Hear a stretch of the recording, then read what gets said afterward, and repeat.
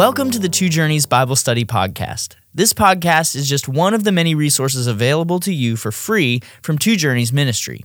If you're interested in learning more, just head over to twojourneys.org. Now on to today's episode. This is episode 1 in our Acts Bible Study podcast. This episode is entitled Judea, Samaria, the Ends of the Earth, where we'll discuss Acts chapter 1, verses 1 through 11. I'm Wes Treadway, and I'm here with Pastor Andy Davis. Andy, what are we going to see in these verses that we're looking at today? Well, this is an exciting introduction and beginning to this incredibly exciting book of Acts, and I think Acts 1:8 really is, in many ways, the theme verse of the entire book. You will receive power when the Holy Spirit comes on you, and you will be my witnesses in Jerusalem and in all Judea and Samaria and to the ends of the earth. And so we get to look at that today and how it begins, how the gospel pours out from Jerusalem through Judea and Samaria to the ends of the earth, and how it begins. So today, this is somewhat of a prologue and the very, very end of Jesus's physical ministry on earth before he was taken up into heaven. So it's going to be very exciting to walk through these verses today. Well, let me go ahead and read the first 11 verses of chapter 1 as we begin. In the first book, O Theophilus, I have dealt with all that Jesus began to do and teach, until the day when he was taken up, after he had given commands through the Holy Spirit to the apostles whom he had chosen. He presented himself alive to them after his suffering by many proofs, appearing to them during 40 days, and speaking about the kingdom of God. And while staying with them, he ordered them not to depart from Jerusalem, but to wait for the promise of the Father, which, he said, you heard from me. For John baptized with water, but you will be baptized with the Holy Spirit not many days from now. So, when they had come together, they asked him, Lord, will you at this time restore the kingdom of Israel? He said to them, it is not for you to know times or seasons that the Father has fixed by his own authority. But you will receive power when the Holy Spirit has come upon you, and you will be my witnesses in Jerusalem and in all Judea and Samaria and to the end of the earth. And when he had said these things, as they were looking on, he was lifted up, and a cloud took him out of their sight. And while they were gazing into heaven as he went, behold, 2 men stood by them in white robes, and said, Men of Galilee, why do you stand looking into heaven? This Jesus who was taken up from you into heaven will come in the same way as you saw him go into heaven. Luke begins this book referring to his first book, saying that in that work he had dealt with all that Jesus began to do and teach. Some call Acts not the Acts of the Apostles, but the Acts of Jesus Christ through the apostles. What instructions did Jesus give his apostles after his resurrection, and how should his instruction influence how we embark on our own journey through the book of Acts? Yeah, it's a good insight that you're making here, that this really depicts the activities of Jesus through his people, and also by the power of the Holy Spirit as well. So some have said it's the acts of the Spirit acting continually on behalf of Jesus as Jesus was acting continually on behalf of his Father. And so Luke, the 24 chapters of Luke, it's a 2-volume set that we have here that begins with the same introduction to a man named Theophilus. And so that's how you know we're really dealing with a 2-volume set, because it's just an interesting kind of introduction. We don't know who Theophilus was, but the word literally means God lover, or one who loves God. So it could be, it's just a Christian reader, or it could be a specific person with that name.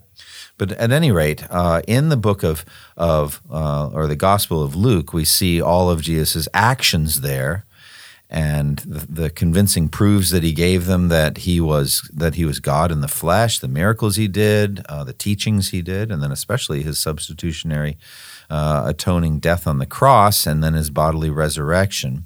And there in Luke chapter 24, he makes it very plain, saying, this is what has been written, the Christ must suffer and come into his glory, and repentance and forgiveness of sins will be preached in his name to the whole world, beginning in Jerusalem. You are witnesses of these things, and you must stay in Jerusalem until you receive power from on high, or be clothed with power from on high. That's Luke 24. So that fits very much into what we're seeing here in Acts 1 through 11. So we've got this 2-volume set, and it really is the actions of Jesus. It reminds me of the end of the Gospel of Mark, which I've been doing scripture memory in, and I think it fits well with the question the way you asked it. It says in Mark 16, he had said, "Go into all the world," verse 15, "and preach the good news to all creation." And then at the end, in verse 19 and 20 of Mark 16, it says, "After the Lord Jesus had spoken to them, he was taken up into heaven," just like in Acts 1, "and sat at the right hand of God. Then the disciples went out and preached everywhere." Now listen to this. "And the Lord," that is Jesus, "worked with them and confirmed his word by the signs that accompanied it." So that fits right into your question. These are the works of Jesus together with his apostles in spreading the gospel. Now, there were also some specific things that Jesus did immediately following his resurrection. What do we learn in verse 3 about what Jesus did right after his resurrection? All right, so he gives them many convincing proofs that he is alive, and he especially gives them a crash course in Old Testament prophecies concerning himself. So he is teaching them how the 39 books of the Old Testament, what we know as the Old Testament, but they would have just known it as Scripture, he walks them through all of these scriptural proofs. And so when we start seeing Peter, this fisherman from Galilee, quoting Psalm 16 and all of that and just interpreting scripture in very powerful ways, like where did that come from? Well, I know where it came from. It came from Jesus. Yeah. And so he gave them two things. First of all, many convincing proofs that he was alive. And that means just like Thomas, touch me and see. A spirit does not have flesh and bones, as you see I have. And he says, put your finger in my nail marks and your hand in my side. Stop doubting and believe. So he's just doing that kind of thing. He's also, as the two disciples on the road to Emmaus, he's opening the scriptures up to them, and their hearts are burning in them as they read this scriptural account. They have this amazing sense of the presence of Christ. And so he continues. He gives them the most awesome 40-day seminar on Christology and soteriology, on how people are saved and who Christ is. Would have been incredible to sit in that 40-day seminary with them. And so he is establishing all of these things. And then finally it says that he spoke about the kingdom of God. And so that's a very big, rich topic. And he's trying to give them a sense of what the kingdom of God was all about. Yeah, let's talk a little bit about that. What is this kingdom of God that he's unfolding for them? And in what ways does the doctrine of the kingdom represent the gospel message itself? Okay, so fundamentally the idea is God is king. Because God created all things, he is entitled to rule all things. He is entitled to be king, to sit as king over the universe. And as king, he has the right to make laws by which his kingdom should be governed. He has the right to rule his kingdom, and his subjects, his creatures, are created to serve him, to serve his purpose, and they are for his glory. That's the way things were at the beginning, but we fell into sin. We rebelled against God's kingdom. We rebelled against his commands and his laws, and we came under his judgment, and that's why God sent his son to die in our place so that our rebellion, our acts of rebellion would be atoned for and forgiven. But that's not the end of the story. He's still king. We're still creatures. We need to serve him. And so the idea here is that we would be reconciled to God personally and in our hearts and minds gladly reconciled to the idea that he is our king. And as king has the right to command us.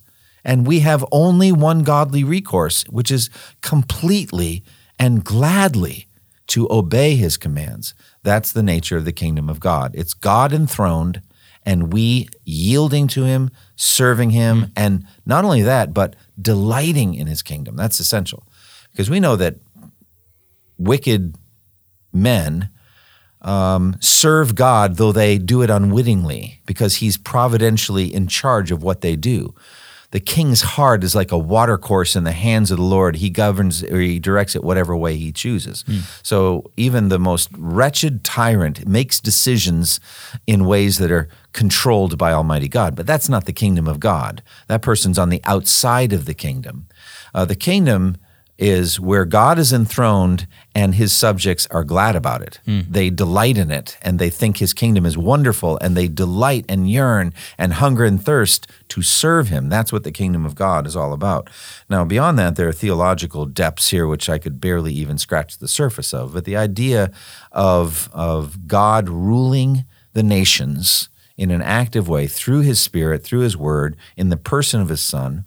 And then the Jewish aspect of it, the king, are you at this time going to restore the kingdom to Israel? They said. So there was a sense of a Davidic king and the role of the nation of Israel. There's lots of discussions about this, and it goes beyond what we can touch here. But that's what it means when he spoke about the kingdom of God. Such a powerful image, both Jesus' fulfillment of all of these promises and prophecies, but also the reality of that gospel message, right? That Christ came to redeem sinners and bring them into that kingdom where they would joyfully submit to the rule and reign of God. Right.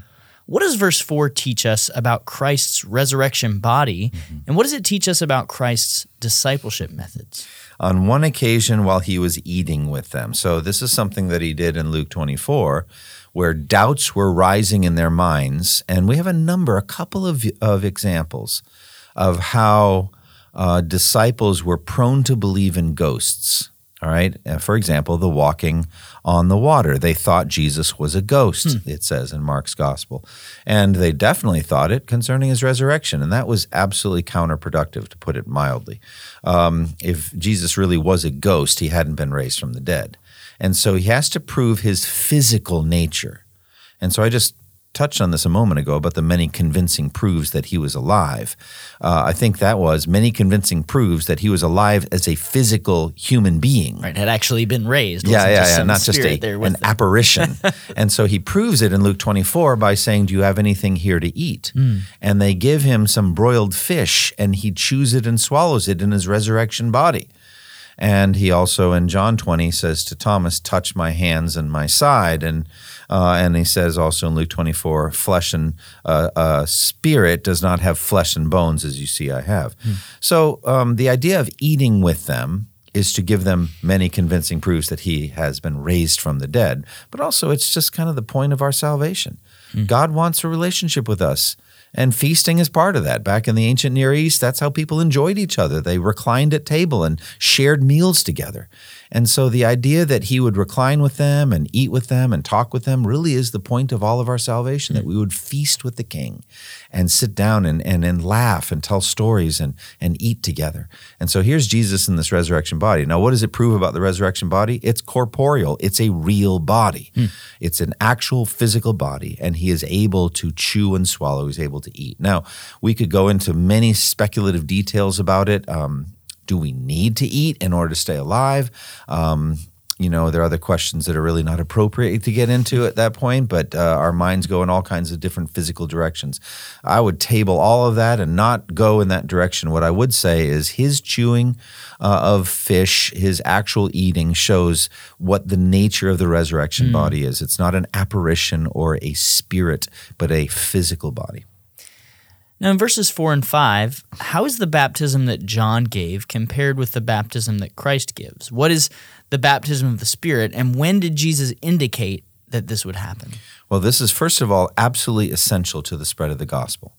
He says to them plainly, gives them a clear command, do not leave Jerusalem, but wait for the gift my Father promised. He said the same thing in Luke 24. Wait until you're clothed with power from on high. He's going to talk about power in verse 8, which I'm sure we will circle back to and focus on. But what he's talking about here is the gift or the power of the Holy Spirit. And he refers back to the very beginning of John's ministry when John the Baptist came and baptized, that is, immersed Jews in water. And he was known for this water baptism. But John made it plain that the one who came after him was greater than he was, whose sandals I am not worthy to untie. And why was he greater, John? Well, because of the baptism that he gives. I only baptize with water for repentance, but he will baptize you with the Holy Spirit, he says. And so the idea of being baptized in the Spirit, the word is immersed. So Jesus has the ability to take us and immerse us in the Holy Spirit.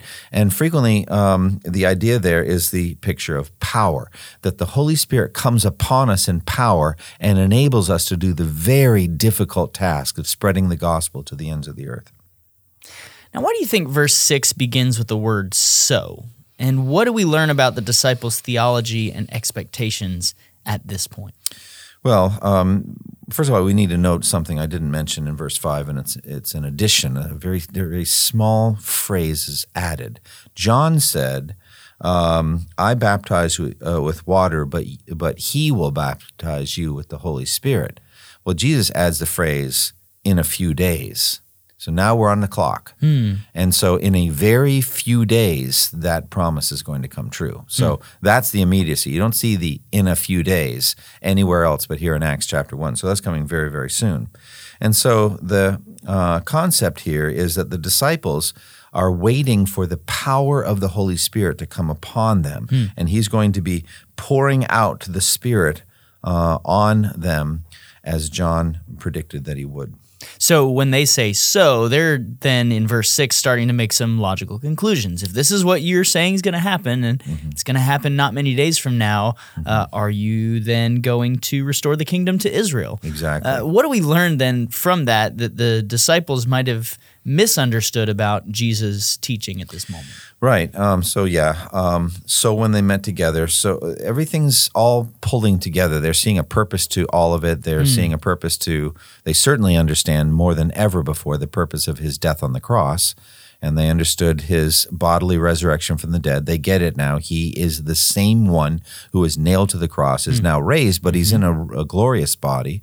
All of that makes sense, and now they have a mission to do. They're going to receive power for that mission, and they're going to be witnesses, as he says here, but he also had said earlier in Luke 24. And so they're getting ready. So all of it is in fulfillment of this, and hence the word so. And then the question of, are you at this time going to restore the kingdom to Israel? Now, we need to understand what that means. The Jews knew that with the exile to Babylon, things were never the same again. The Jews never had autonomy in the Promised Land and haven't to this present day. So even though there is a secular Jewish state there, there's still, the city of Jerusalem is shared with Muslim or Islamic powers as well. And it's not fully what it should be. And it's what Jesus called the times of the Gentiles. And so they don't have what they thought they should have, which is a physical, earthly, kingly reign centered in Jerusalem over all the Gentile peoples to the ends of the earth. Now, people who believe in a millennium, a literal 1,000-year reign of Jesus on earth, zero in on this as the fulfillment, especially dispensational premillennialists that make a strong distinction between what God is doing with the Jews, with Jewish believers in God, and what God is doing with Gentile believers in God, namely the church. They make a strong distinction. And so they zero in on this verse as a very significant verse. So yes, this is exactly what he was talking about. They haven't misunderstood. He is talking about a kingdom, and he's now going to be restoring the kingdom to Israel. But it's kind of flimsy because the very next thing that gets said is, you don't get it. You're not really understanding what you're talking about. Now, they would zero in, dispensational premillennialists and others that are talking about a physical reign, a Jewish kingdom centered in Jerusalem and going out to the ends of the earth. Jesus didn't correct anything but their sense of the timing. It's like, yeah, you got it right, but there is a timing issue. It's not as soon as you think it's going to be.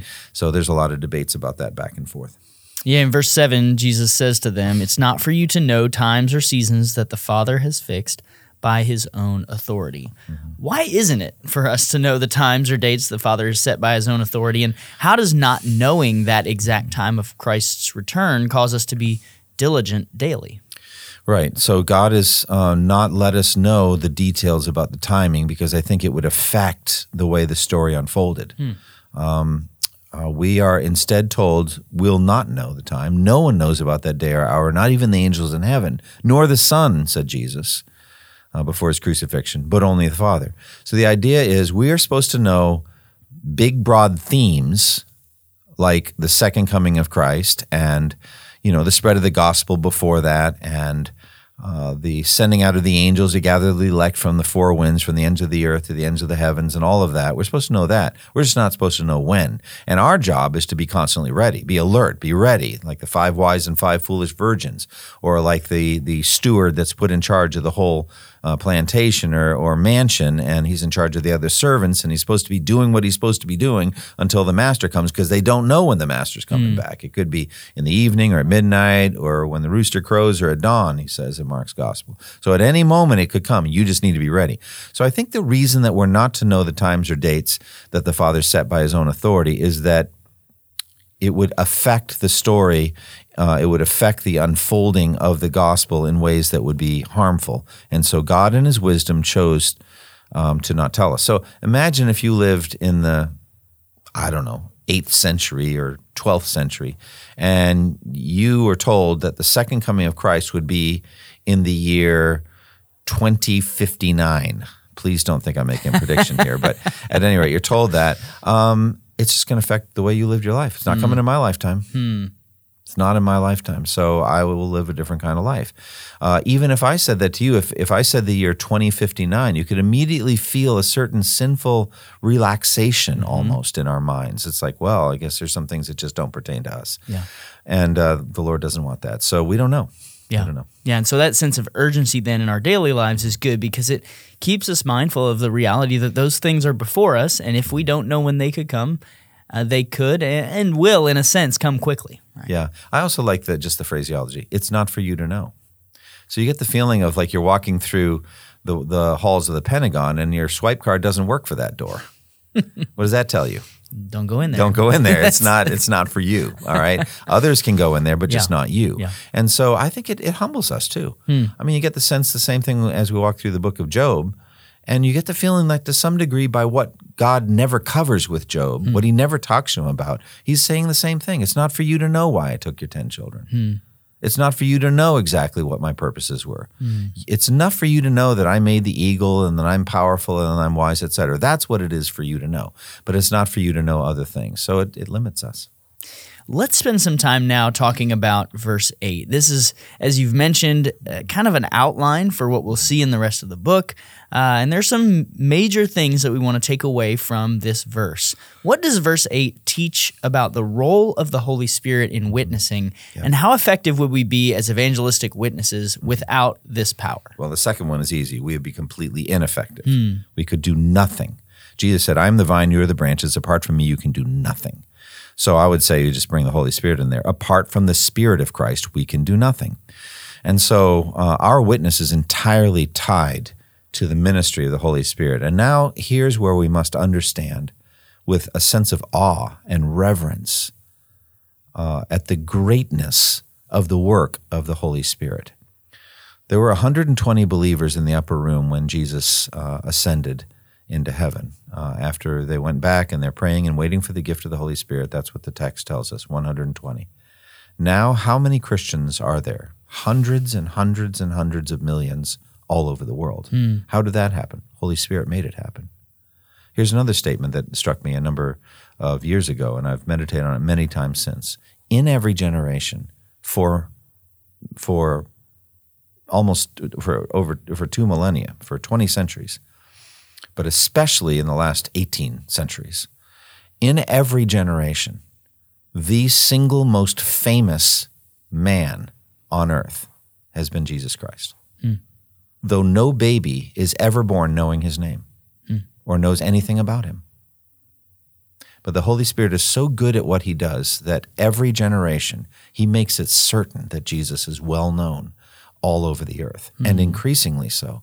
That is the power of the Holy Spirit. Also, John Murray's book, Redemption Accomplished and Applied. There's 2 steps. The blood is shed, and the blood is painted on the doorposts and the lintels, that kind of thing. So there's 2 steps. Jesus shed the blood, but then it has to be applied to individual elect people to effect their redemption. The Holy Spirit does that application. Wow. That's his job. And he does it through us, through the preaching of the gospel. So the power of the Holy Spirit is absolutely indispensable to the work. Now, let me speak at a personal level. I have a hard time, as a sinner, I have a hard time being a witness for Jesus. I don't do it well. I would say there's lots of problems going on. The central issue is I favor myself above all other people in a very sinful way. I have a fleshly protection of self, where if anything causes me pain or difficulty or hardship in any way, I tend to avoid it, the path of least resistance. I tend to be the priest and the Levite in the parable of the Good Samaritan that walks by the man bleeding by the side of the road, and I don't really care. Well, in this case, when it comes to the gospel, we're talking about a kind of a spiritual man bleeding by the side of the road. We're talking about an individual who's on his or her way to hell, and I'm walking by on the other side of the road, and I don't really care. And the only thing that's going to change that is the power of the Spirit in my life.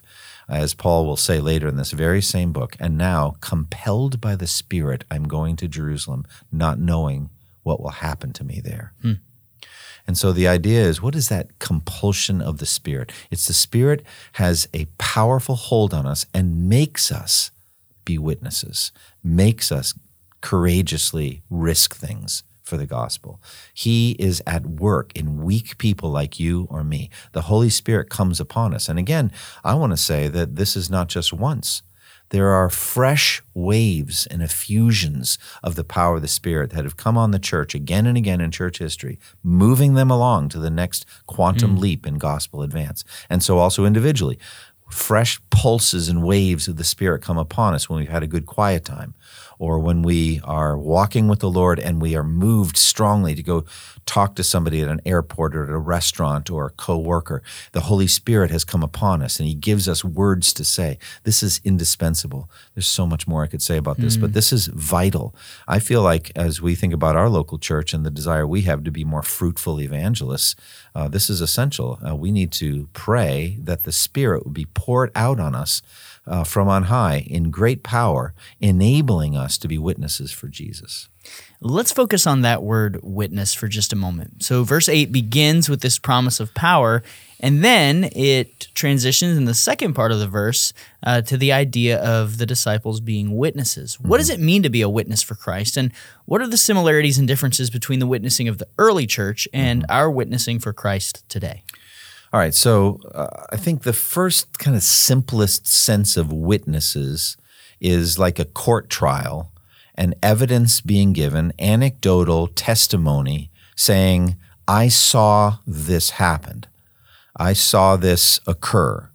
And so you think about the Ten Commandments, you shall not bear false witness against your neighbor. I've always thought of that as in terms of a court trial.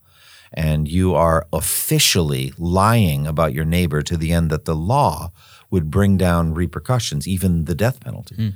And so that's the idea of a witness, a court trial. So to some degree, there's an image here, a metaphor of the world sitting in judgment on Christ, interestingly. And we are being called to testify to the truth of Christ as the Son of God, as the King, as the Savior. And the world is kind of sitting on its judgment seat, stroking its chin, trying to decide what to do. Or in that case, then maybe the world isn't necessarily a judge, but the world is a jury, and they're trying to decide the truth of this or that matter. So they're listening to testimonies. And the disciples, the first generation, were eyewitnesses of His glory. So in other words, they specifically saw Jesus from the beginning of John's ministry. They're going to say later in the same chapter, that's what you had to be an apostle. They saw Jesus from the beginning of the ministry of John the Baptist. They saw through his teaching, Sermon on the Mount, feeding the 5,000, walking on water, all of those things, which now make up the first four books of the New Testament. They are eyewitness accounts. So to some degree, this is specifically for them. You are my witnesses. But then through their writings, we then are witnesses to testify in a secondary sense to the initial primary eyewitnesses who saw Jesus and heard His words and touched Him, like Thomas touching the wounds. I don't know, they actually did go through with it. He just knew that Jesus was raised. But we then are witnesses to the witnesses. And we say, you need to read this book, the Gospel of Mark. It'll tell you about the facts of Jesus' life. For the Gospel of Luke, we need to read this together. We then become witnesses.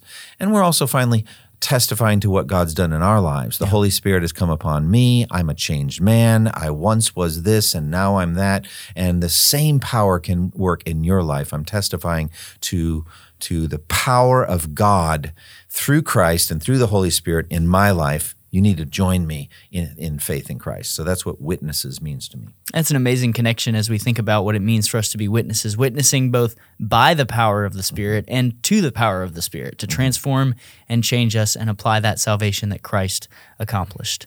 As we look at the last 3 verses of this chapter, I want to begin by asking what happened after Christ's last word in Acts 1, and what can we learn from Jesus' chosen way of leaving this world? Well, after he said this, he was taken up before their very eyes, and a cloud hid him from their sight. Just probably, other than walking on water, but it's comparable, I would say it's more spectacular than anything else Jesus ever did. Visually spectacular. I mean, it's amazing. Just defying the laws of gravity and floating higher and higher and higher. And getting, just in the laws of visual perspective, smaller and smaller until finally he was gone. And a cloud, it said, hid him from their sight. Now, the author to Hebrews picks up the journey, and he passed through the heavens until he was higher than the heavens. So he goes through heavenly realms into a realm that only God can occupy. He's above the heavens. Sitting at the right hand of Almighty God. So he's seated there.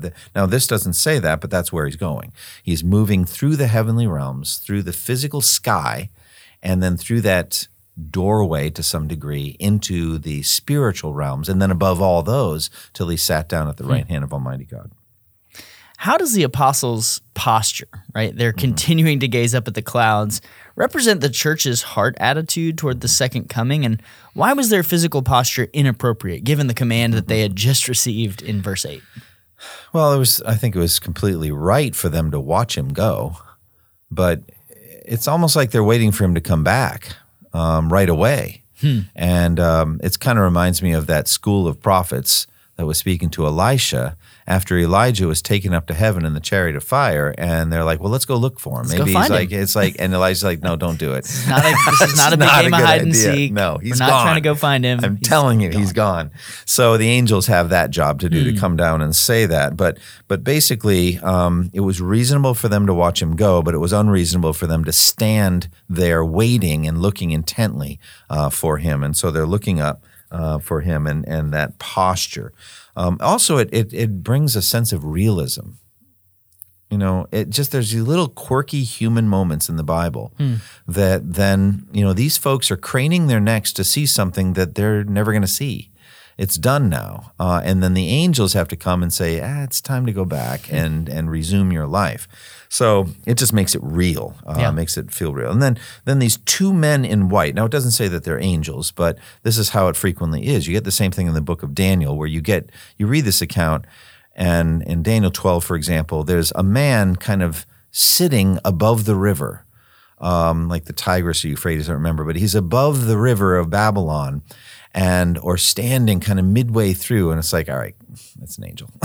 It's like there's certainly no man. There's no human able to do that. So suddenly, 2 men dressed in white, and you get this also at the empty tomb in John's gospel, 2 young men in white. So these are angels, and they bring this message: Men of Galilee, why do you stand here looking into the sky? So the time for that's done. This same Jesus who has been taken from you into heaven will come back in the same way you've seen him go into heaven. That's a clear prediction of the very thing Jesus had said many times of the second coming. And so they are, it's time for them to go back in and prepare to be witnesses through Jerusalem, Judea, Samaria, to the ends of the earth. There's so much wrapped up in these first 11 verses, a promise of power to be faithful witnesses, Christ's ascension, and then also the promise of his return, much to be encouraged by, and a phenomenal way to begin our journey through the book of Acts. Andy, is there anything else we need to say about the way that Acts 1:8 gives us a sort of outline for the rest of this narrative, or what final thoughts do you have for us as we begin this journey? Right, so Acts 1:8 stands over me and you, Wes, and every Christian every day of our lives. Because here's the thing, we get the geographical extent of the gospel here in Acts 1:8 very clearly, from Jerusalem through Judea and Samaria to the ends of the earth. So that's every square inch of the earth. The chronological you get in Matthew 28:20, surely I will be with you always, even to the end of the age. And so in every generation and to the ends of the earth, to the end of time and to the ends of the earth, that's our responsibility. Now, the apostles died, and their time is over, and yet here the scriptures are still testifying to us. We are it's almost like a relay race. It's our turn around the track now. We've got the baton, and we need to be faithful. And yet we are so frequently unfaithful. We're so frequently cowardly and selfish and self-focused and unbelieving. And so we need to go back again and again to Acts 1:8. And as spiritual beggars say, God, give me power today. I want to be a witness for you today. So I would commend to all of our listeners and to us that we would pray regularly, God, make me a witness today to someone concerning Christ. Give me power through the Holy Spirit. And the thing about the power of the Spirit, we need to keep in mind, as we saw in 1 Corinthians chapter 2 and studied there, Paul says in his preaching in Corinth, I was with you in weakness and fear and much trembling, so that my preaching might be not a display of human power, but of the power of the Holy Spirit. So the Spirit can come upon you and you preach in weakness, fear, and much trembling. So it's like, well, how is that the Spirit? You did it. You were faithful. You were bold. And people heard the gospel. And they weren't impressed with you. So well done. And so I would say, ask the Holy Spirit to come on you and make you a witness in ways you've never been before. Well, this has been episode 1 in our Acts Bible Study podcast, and we want to invite you to join us next time for episode 2 entitled In the Upper Room, where we'll continue our discussion of Acts chapter 1, looking at verses 12 through 26. Thank you for listening to the Two Journeys podcast, and may the grace of our Lord Jesus Christ be with you all. Thank you for listening to this resource from twojourneys.org. Feel free to use and share this content to spread the knowledge of God and build His kingdom. Only we ask that you do so for non-commercial purposes and in accordance with the copyright policy found at twojourneys.org. Two Journeys exists to help Christians make progress in the two journeys of the Christian life, the internal journey of sanctification and the external journey of gospel advancement. We do this by exporting biblical teaching for the good of Christ's church and for the glory of God.